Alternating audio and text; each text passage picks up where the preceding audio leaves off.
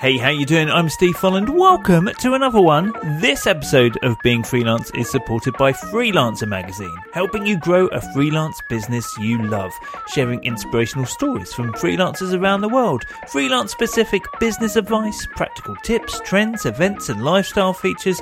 Honestly, it's so nicely put together, and freelancers around the world are already gleefully awaiting the next issue that will either come through their postbox or to their inbox, because there's a digital version too. But if I were you, I'd go to freelancermagazine.co.uk, get subscribed and get those sweet glossy pages in your hand. But right now, let's find out what it's like being freelance for Joel Klettke. It's like the best kind of problem to have, but when you start getting too many great opportunities, your psyche plays into it because you will ask, am I not doing enough? Should I be able to handle this? What happens if I turn away this company? Am I burning a bridge to some incredible future? Like, should I be scaling? Should I be turning this into an agency? Should I be hiring? Like, what should I be doing here? And unless you have done the internal work to kind of define, like, what's enough for you, what are you happiest to work on, it can be really tough. You know, the value of a great team, it's hard to work with people. It's different than being solo and freelance where you can make all the decisions and answer to nobody but yourself, but it's worth it to figure that stuff out. There will never come a day where you're on top of it. You've got all the things done, you're like, now I have time for all that stuff I've been putting off. Like it's not going to come. Yes, we're off to Canada to speak to Joel. Now, this is one of those episodes where it is a guest I have already spoken to. So if you want to go back and listen to Joel's original episode from 2015, you can do that. I'll put a link in the show notes. Anyway, he is or was a conversion copywriter. But since then, what has happened in the intervening 8 years? We will find out. Also, this week in the Being Freelance community, we had one of the live shows that I do. So obviously there's this podcast, but now exclusive to the Being Freelance community, it's kind of like another podcast. It's a live show called the Freelance Disco, where my guest is the guest DJ, and they share the soundtrack to their freelance life in amongst their freelancing stories. It's a lot of fun. We do it live in the Being Freelance community, so you can join in. You can watch all of the replays as well. So go to beingfreelance.com. If you're not already in there, come join us in the community. Be surrounded by other people doing what you're doing. It's a feel-good place, particularly when we do the Freelance Disco. Let's crack on then. We are going to Canada and chatting to the founder of Case Study Buddy, Joel Klettke. Hey, Joel. Hello. It's been a minute. Hasn't it? And I mean, honestly, there's a bit of a spoiler alert in there because I just introduced you as founder of Case Study Buddy. I'm pretty sure last time it was copywriter. So it was 2015 last time we spoke. Back then, you had been freelance for 2.5 years. I'd love to pick up the story from there, really. So what happened next? Yeah. At the time, I was really focused on copywriting and increasingly turning my focus toward conversion copywriting and doing more on the websites and landing pages. If I hadn't already, I was just about to do one of the biggest projects of my freelancing career in the HubSpot project. And so I worked with them on a major overhaul of their primary site and messaging, and really big undertaking. And it was a really great case study that came out of it. And that parlayed into a lot of new opportunities. So I grew in, my confidence. I started working with more mid-market to enterprise sized clients and started to move away from just referring to myself as a copywriter, because I quickly realized the number of things that I was handling for clients as part of these engagements, the process I was bringing to the table, the research I was doing, the way we were translating that into initiatives beyond the pages or emails or whatever that I was working on. It finally, felt appropriate and safe to call myself more of a conversion copywriter and consultant, kind of add consultant to the end, because there was just more happening, I realized, than just the copywriting piece. And so I was, working more and more, as I mentioned, on mid-sized enterprise and larger projects. And I was busy, and I was really busy. and I was stressed. Between when we last spoke and now, I've had 2 kids, third one on the way, got married. So a lot of the circumstances of my life outside of work changed. And as I mentioned, I was constantly busy. I would be booked out. I had more projects coming my way than I could handle, and struggled oftentimes when something was a really great opportunity to say no to it. And I kept raising prices, but I was still undercharging. And so, I was doing great work, but I think around, 2018, especially coming into 2019, started to feel like this is just not worth it. I started to fall out of love with the craft itself. And I think a lot of people I know who are really proficient at what they do and who are experts in their field, Joanna Wiebe, for example, they move into and out of the actual work itself. It's really difficult to sustain your passion and energy for the production part of it constantly, but then you miss it when it's gone. And so as the circumstances of my life changed, I think my outlook on the future changed. I think my priority shifted. When you and I would have spoken in 2015, I think a lot of my focus would have been on trying to make as much as possible, drive as much revenue as possible, hitting those, 6-figure years, and then from 100,000 to 200,000 and beyond. And, it's not to say that that's not a worthy goal, but I think a lot changed for me as my family dynamic and all of that shifted. And as I just started to, burn out a little bit on the copywriting piece. When you said about landing HubSpot as a client, because it sounded like landing such a high profile client made a big difference. Like, can you remember, like, how did you land that client? Yeah, I think something that I was really intentional about early on in my freelancing work was networking and connecting with people, and not networking in the sense of going and tossing out business cards and being one of those people. But I went to a lot of in-person events. I had the opportunity to speak. I met a lot of people in person, and my mentality was never pitching for work at these events. It was always just trying to get to know people.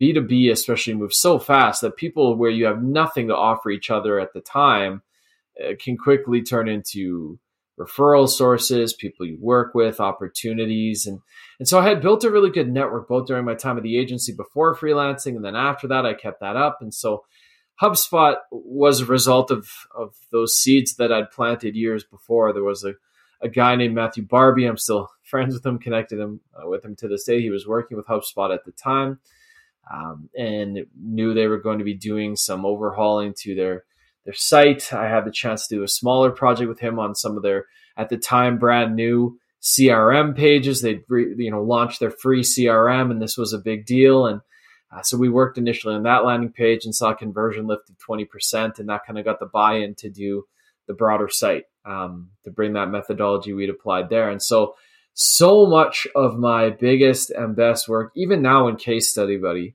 we have more of a marketing and sales engine. We're doing more, but so much of our cornerstone clients, our big deal clients in the early goings, and even, still to this day, has come on the back of connections, relationships, networking, solving problems in public, and being out there, that whole personal branding, thought leadership piece. It actually does add up to a lot when you're intentional about it. So it came, when Matt and I originally met, we had nothing to offer each other. We just mutually admired each other's work, and he brought me in there. And again, that opened a lot of doors for me because it showed the world that I could handle, accounts of that size. And when you've done one, others come around. Awesome. I hope people could hear how much your eyes rolled when you said personal branding whilst admitting that it weren't. So when you started calling yourself a consultant, did adding that word in make a difference to your clients? Did it make a difference to you? Both, I think. Copywriting was getting more and more crowded. It's an absolute jungle today. Conversion copywriting at the time was still somewhat novel, somewhat new. Not everyone was slapping that title onto it. Now everyone who writes a website thinks that they're fancies themselves a conversion copywriter, which is okay. I'm not here to gatekeep, but at the time it was new. It was getting more saturated, and I think it made a difference both in the pitching process because it made more sense. The expectation was different because I wasn't being treated like hands at a keyboard. Now there was, well, Joel has a process. He has the ability to audit and look at what we're doing. He can deal in voice of customer and data. He can help us assess. He can prescribe things strategically. So I think it made a difference to both the kinds of projects that started to come my way as well as the prices I could charge for them. Even within copywriting, there's a ceiling, eventually, even the very best. I mean, beyond, there's things like royalties and your real A-list copywriters that they can charge ridiculous amounts of money. But consulting just, again, adds a different dimension to it because you're thought of, seen in a different way beyond just the production piece. So I think it made a difference to clients. I think it made a difference to me too, because to claim that identity for myself and be okay. I've always been hesitant to call myself even a conversion copywriter. And then, later, like you pointed out, I think in our call, we still call me a copywriter. I've always been hesitant until I felt like I really had earned a title or really knew my stuff. And for me to put that on myself, I think just emboldened me a little bit to see myself that way and to charge more and to go from my $3,000 websites to $30,000 projects and so on and so forth. So I think it made a difference for both sides. But then it's so successful. You've got so much work. Did it become hard to turn stuff away? Yeah, I think, the grass is always greener. When you're working on smaller projects, you dream of the big projects. When you're working on the big projects, you dream of the smaller, simpler projects. It's hard to find what's right, and often that will ebb and flow. Again, I love the challenge of a big brand engagement, and I also enjoy the simplicity of being able to just crush something and pass it to a founder who's going to be overjoyed with it. It's like the best kind of problem to have, but when you start getting too many great opportunities, your psyche plays into it because you will ask, am I not doing enough? Should I be able to handle this? What happens if I turn away this company? Am I burning a bridge to some incredible future? Like you can be very emotionally invested in these opportunities beyond just the financial. And so you start to think, well, should I be scaling? Should I be turning this into an agency? Should I be hiring? Like what should I be doing here? And unless you have done the internal work to kind of define like what's enough for you, what are you happiest to work on, it can be really tough. And even when you're doing the work, there's still the fear of missing out on the other, great work. It never really, for me anyway, it never really went away in those years. I was always nervous. If I don't take this on, what will I be losing? What potential relationships? Because I'd seen, how one thing could lead to another. And so, for me at least, I tried to pack in as much as I could. What I was good at was defending the clients I did have. I wouldn't ram so much in that I couldn't serve any one client, to a high level. But yeah, dude, it's tough to say no at the best of times. And when when some of these brands or opportunities or deal sizes are coming your way and you simply just can't, it's a good problem, but it's still a problem. It's still hard, So when did Case Study Buddy come along? Yeah. So Case Study Buddy started as like a side project. So I was doing the conversion copywriting. That was my focus. I just wrapped up a project for WP Engine, and someone who sat on their board thought it had gone well and said, hey, Joel, I advise this company, Pingboard. They're in need of a customer success story. Is that something you do?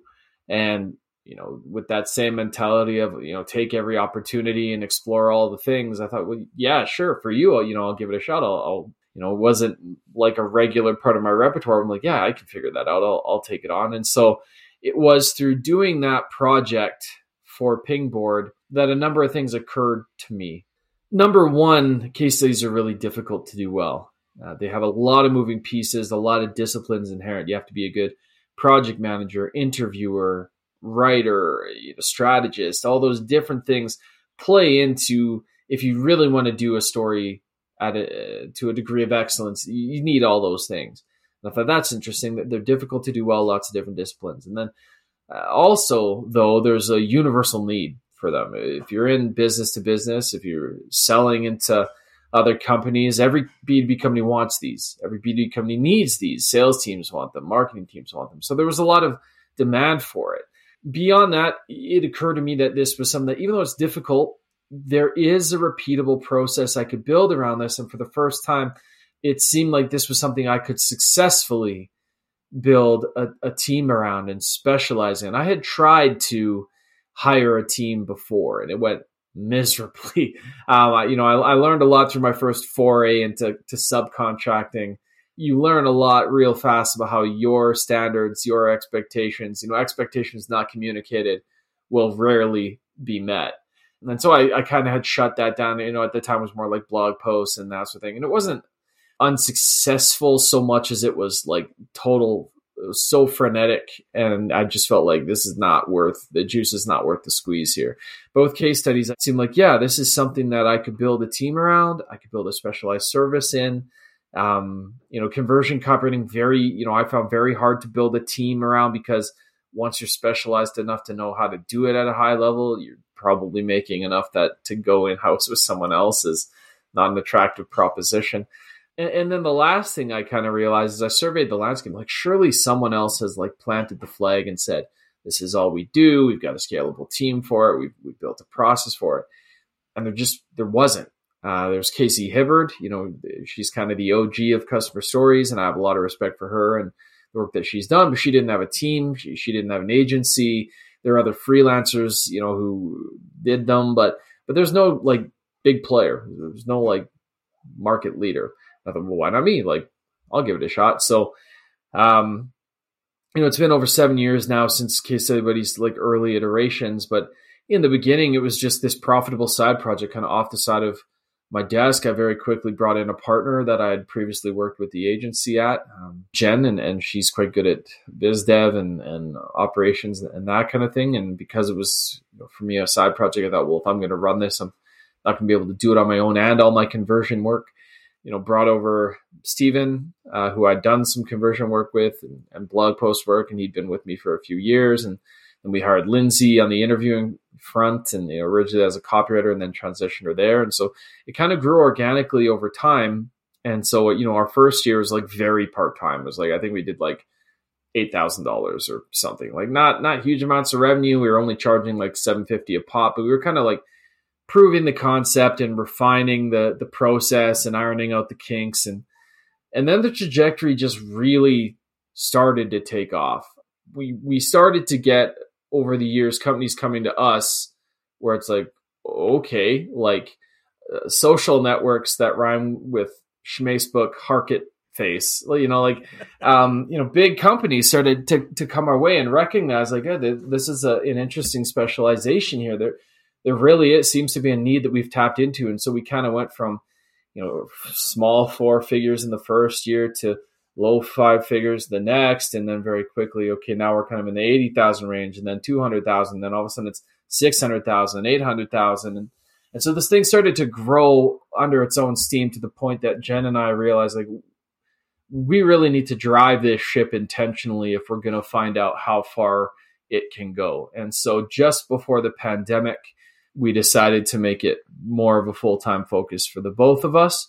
And so that's, kind of since 2020, it's been more of my full-time focus. It's taken me out of, for the moment, the copywriting side of things, and give me an opportunity to learn some new things. But yeah, that's the story of how this whole thing got going. Crikey. There's so much I want to ask, which is just as well, since we've got a podcast to fill. But actually one of them is about Jen that you mentioned. So she is your business partner in Case Study Buddy, and you worked with her at an agency, right? Is that yes, what you said? Yeah. But how did you know, like it's quite a thing to bring, even if it was a side project at the time, you had no idea how big it would grow. Like, I'm just intrigued about how you felt about that, how you knew that would be a good thing, and whether you went, did you get all the legals in place? Like, how did you approach it? Yeah, I'll start this by saying partnerships are hard, and everything you've heard about partnerships being like a marriage is true. Jen and I had worked agency side together. We'd worked quite closely there, and I knew, especially there were just things about Case Study Buddy that I knew I wanted to work on, and things that I knew I didn't want to work on so much. I knew, for example, at that time, I really wanted to be invested in the process and developing that piece and being part of the actual product and more of that operation side of things. And Jen, when we worked agency side, she was project management and had done business development and helped that agency grow. And I really respected, her ability to manage projects and to drive new business and that kind of thing. Those were aspects that I felt for me, I was less talented in. I'd run my own projects, as a freelancer and done a good job of it. But I felt like, hey, if this is going to be, I don't have time to do both. In the early years, it was more of a handshake agreement, I guess. When the company was so small that we weren't doing substantial revenue, there wasn't even enough to cover necessarily like the legal fees of getting this drawn up. Originally, Case Study Buddy operated as an alias of Business Casual that was just simpler rather than incorporating it as its whole own company. So legally, it was all mine, though we had this kind of handshake agreement. And then we did formalize, once the company, it was clear the company had some legs, we did go through the process of incorporating it formally in 2019. We went through the legal at that stage to have that. And I would say that's absolutely critical. To go through that process gives you a shared understanding of what the future could look like. The other side of it is you have to get along and you have to be able to communicate. And, we have both come through different challenging circumstances in our personal lives. This past year has been a challenging business, circumstance for us. Things have been really challenging in the past 6 to 8 months, just a lot of, layoffs in the market and downturn and longer sales cycles. We've had to navigate that. But I think at the end of the day, you have to have a willingness to communicate through it. I'd love to just say it's all sunshine and roses. It's not. But at the same time, I think Jen and I would both agree the company wouldn't be where it is today without the both of us. I don't think one of us individually could have pushed it all the way to this point now on our own. So there is an appreciation for what each side brings to the table and the value that we each have. And yeah, again, partnerships are great. They're hard, but they can be a real catalyst for growth and doing more than you could by yourself. Yeah. And then you bring on gradually team members, but were they like freelance as in when you needed them? Yeah, that's ebbed and flowed as well. It's really hard unless you're taking funding from somewhere or you just have a good nest egg, that you're willing to invest. It's hard to go from no team to dedicated staff. At least I found it daunting in the early going, right? You want to be able to promise someone a salary that's competitive when your yearly revenue is not even that salary.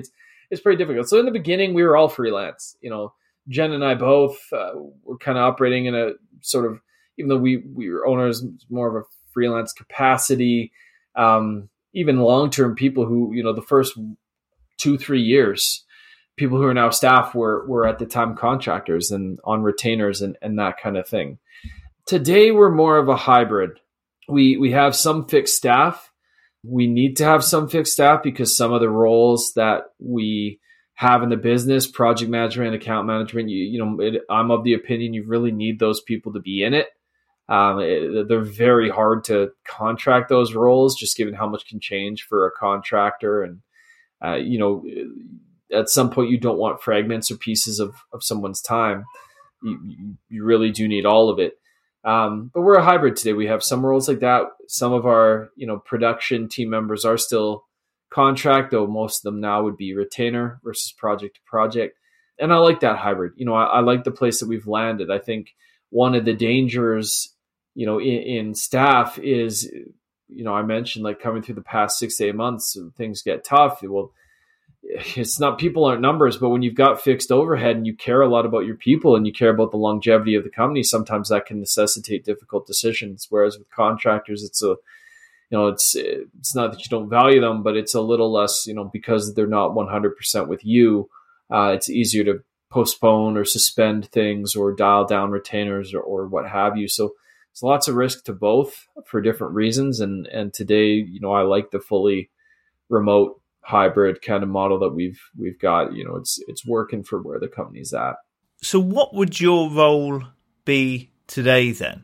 My role within Case Study Buddy has rarely been writing the actual stories. Like even from the beginning, I did, a small number in the early year or so just to really, I want to know what goes in before I hire or build a process around it. My role early on though was really more of the operations side, the early operations side, building out the process, defining the products, kind of, putting those pieces together and sort of the foundational elements of the company.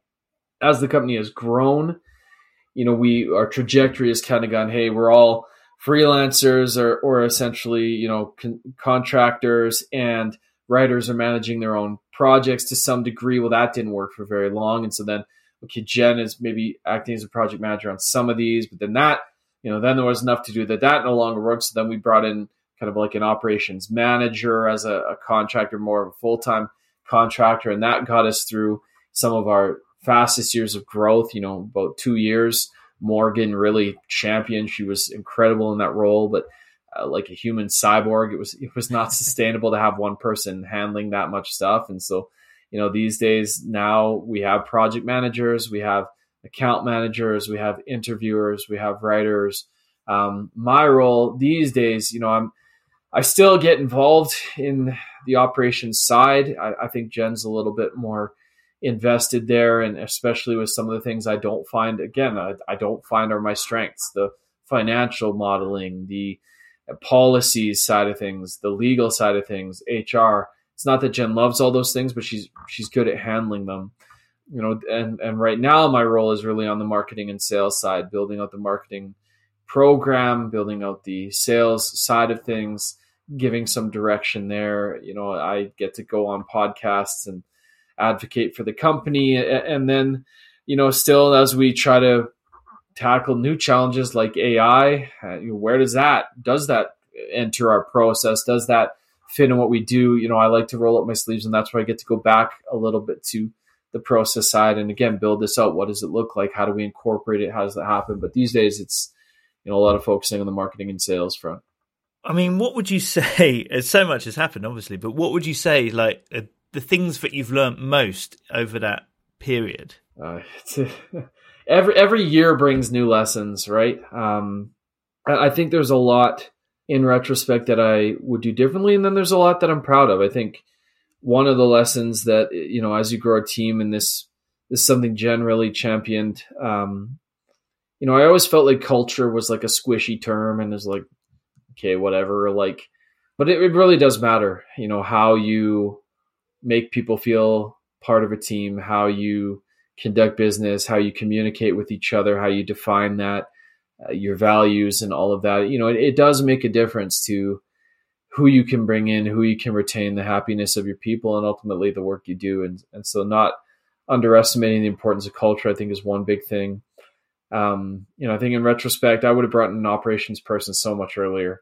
The difference that made to our ability to scale and confidently bring in new clients and get out of one layer of the gunk and into another, it was huge. And so, bringing in someone, I think I would better understand when a business is ready for that now. I was pretty conservative, where it's like, well, unless we have this full amount sitting in the bank account, just like there to pay someone as salary, we probably shouldn't bring anyone in. And now, I think I would change my tune on that a little bit. But Morgan, she ultimately, moved on to focus on her growing family, but she made such a difference for us in the time that she was with us, and laid the groundwork for us to eventually bring in, project managers, and even the value again that our project management team, Julie and Simone, their value to what we do outside of the production, it's massive.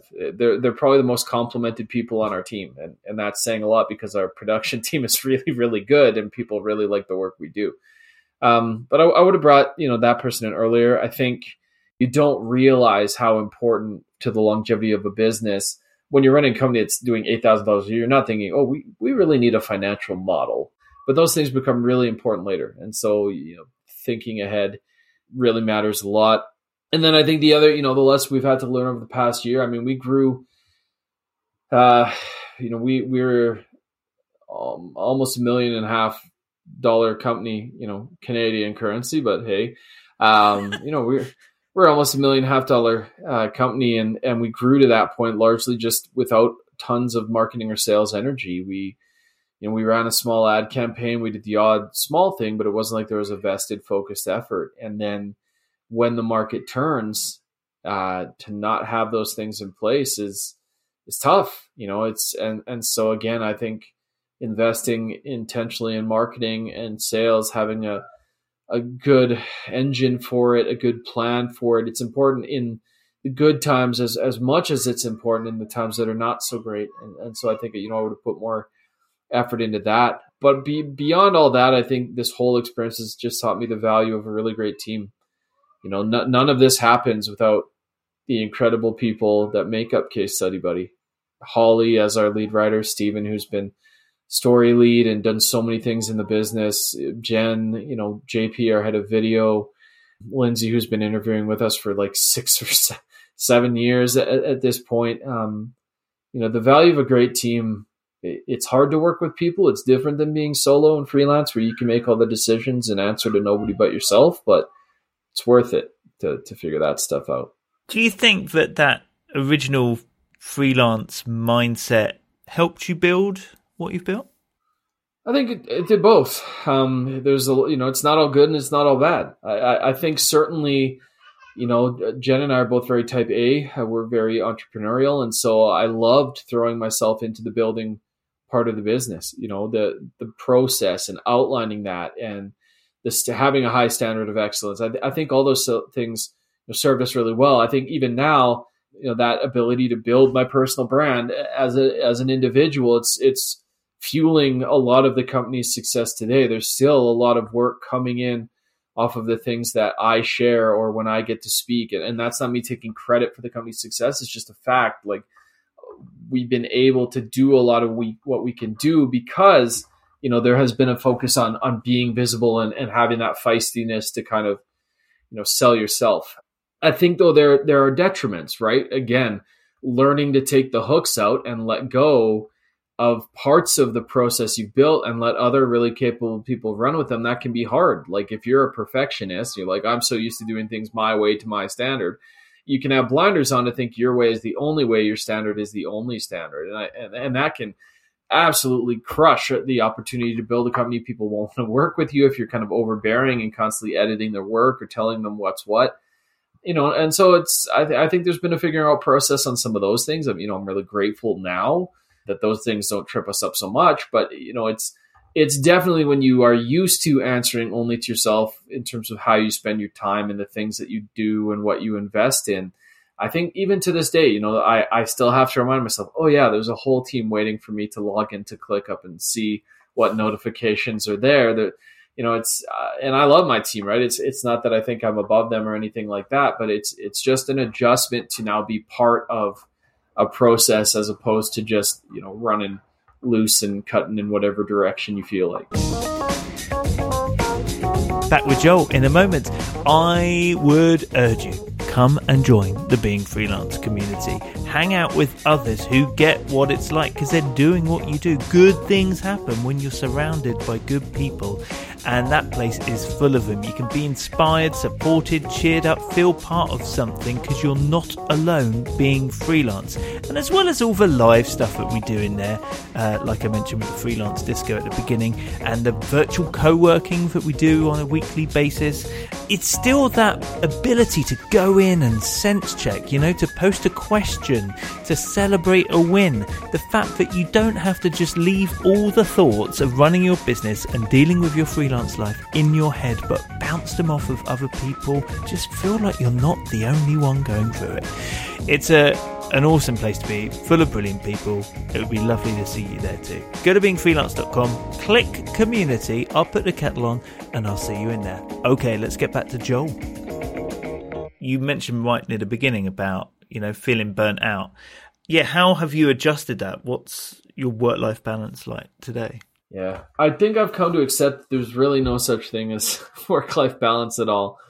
We all get the same amount of time in a day, and I think the reality is you are never going to be in a place. There will never come a day where you're on top of it. You've got all the things done. You're like, now I have time for all that stuff I've been putting off. Like it's not going to come. And so some priorities get decided for you. When you have kids, those, unless you're a real piece of work, those kids become your priority.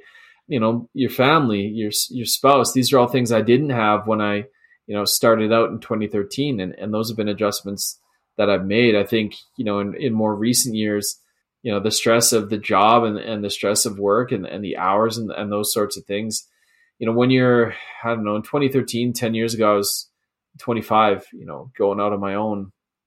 When you're 25, no one cares if you work till 2 a.m. and your body can kind of handle it. When you're 35, it's like you're going to hit a wall pretty hard if you're not taking care of yourself personally. And so, the past 6 months, especially for me, have been a journey of trying to get back to good health and get back to healthy habits and making sure that I'm, I take my kiddo for a walk. This morning we did a 4K walk this morning, just went around, and that's time I can spend with him and be intentional. That's time that I'm investing in, my health and getting outdoors and all of that. So, I think you can only prioritize so much, grieve the loss of the rest, but that's life. You're never going to have time to read all those books, play all those games, build all those things, start all those hobbies. You have to choose. That's the hard reality. You have to choose. And as much as that can feel, a bit morbid,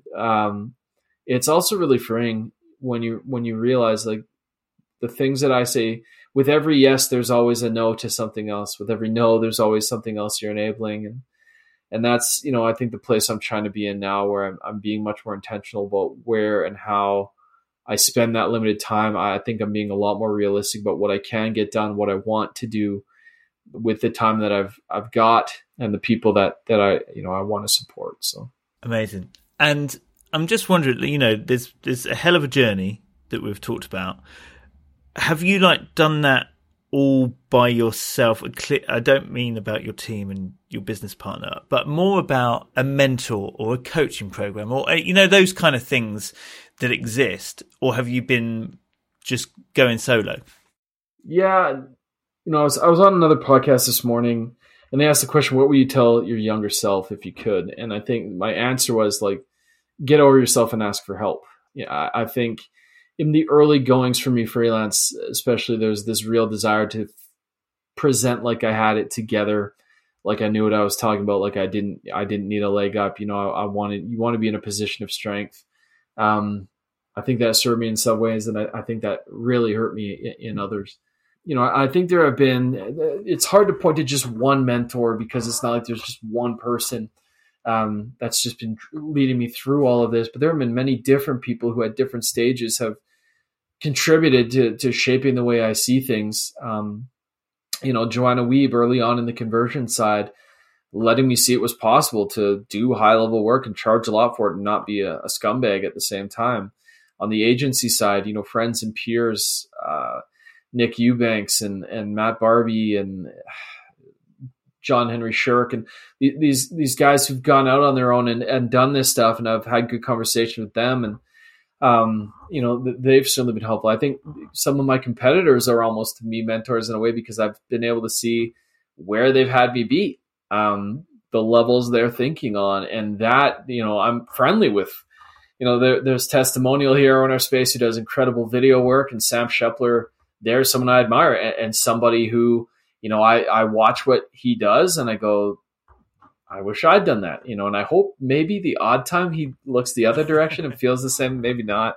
But different people come into your life at different times and help you learn different things. And I think, on the balance side of things, like my dad now, he's retired, but, I take a lot of lessons from him in terms of what's important and where to be present and where to dial back and things like that. So there's certainly not a journey you go alone, at least not if you're smart. And I think I spent too many years trying to forge my own way. And now, it's still for me an uncomfortable thing to ask for help and be vulnerable, but I'm doing it more often and I'm appreciating the benefit of it.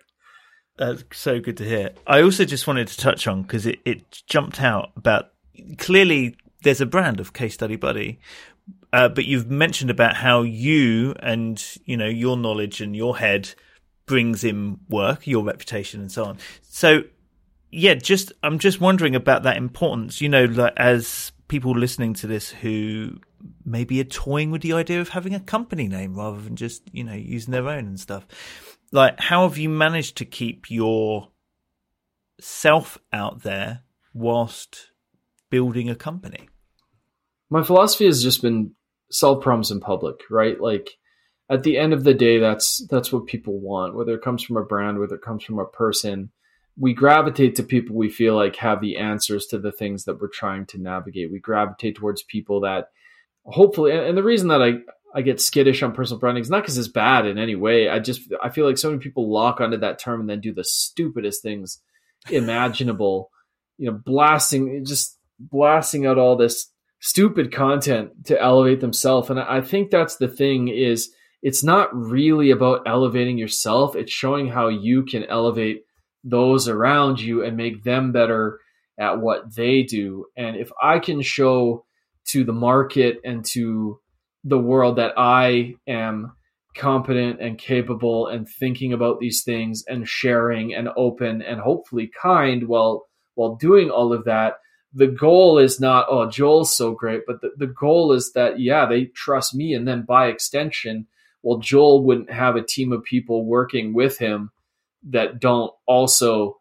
believe these things, look at these things, solve these problems. And so, to me, the two have never really been at odds. It's never really been, I have to promote the business or I have to promote myself. My hope one day when I'm not working on Case Study Buddy at some point in the future, I don't know, when that will be, but I hope to bring my audience with me. I don't hope to steal them from, my past ventures or anything like that. I hope that they'll still derive value from those things. But one day in the distant, or who knows when, future, I want to build trust more than anything. To me, my brand hopefully is trust. It's that I'm sharing things that people can actually go and do. And when they go and do those things, they go, hey, that actually worked.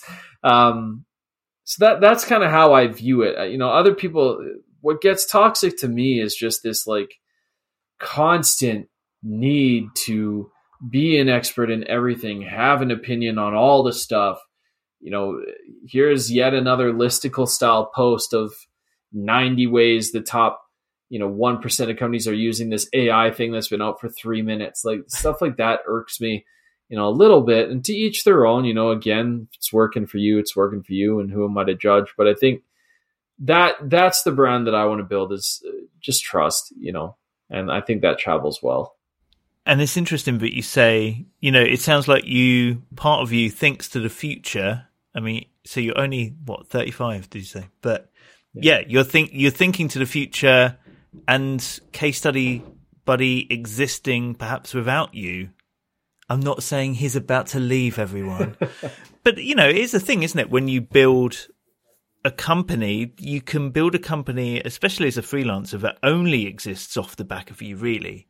So, that's its strength, but you're also its downfall. Or you end up creating something that, all power to you, means that other people can carry it on.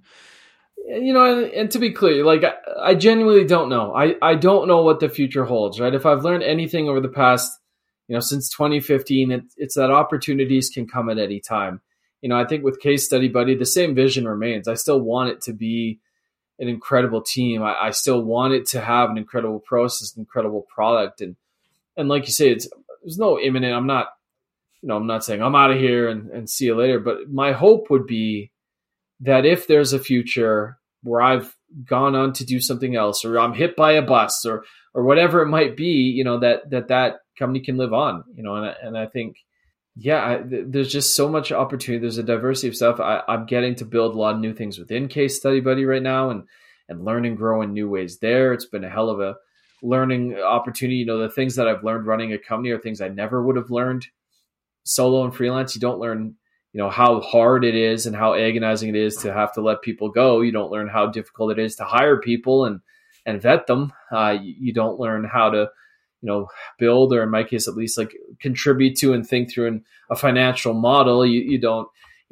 think through, okay, well, like how a BIP over here is a boom over there. How does my change to the process? And then this one place that seems small create a big tidal wave of change for someone else in the org, right? And so, case study's been a huge catalyst for learning. It's been a great catalyst for relationships and opportunities. And I don't know where things are going. Like I said, there's no imminent change. But when I talk about the future and my potentially not being part of it, regardless, my hope is that the lessons I've learned, the audience I've built, the team that is at this company now, my hope is that everybody is in a really great place where they're continuing to learn and grow and do incredible things. Joel, it's been so good talking to you. What a heck of an 8 years it's been. Look forward to hearing how it is in 8. No, I'm not going to necessarily book you in now for 8 years from now. But thank you so much for your time. Go to beingfreelance.com, as there are for all of our guests. You can find links through to what they're doing, so you can find out exactly where Joel is online and Case Study Buddy. And of course, we'll put a link, if you've not already heard it, to the earlier episode, which has also got an insane amount of great quotes in it. So go take a look at that as well. beingfreelance.com. And you're not alone being freelance. Come join us in the community, beingfreelance.com/community. I'll see you in there. But for now, Joel, thank you so much. And I always end saying all the best being freelance, but all the best being whatever the hell you choose to be in the future. Thank you.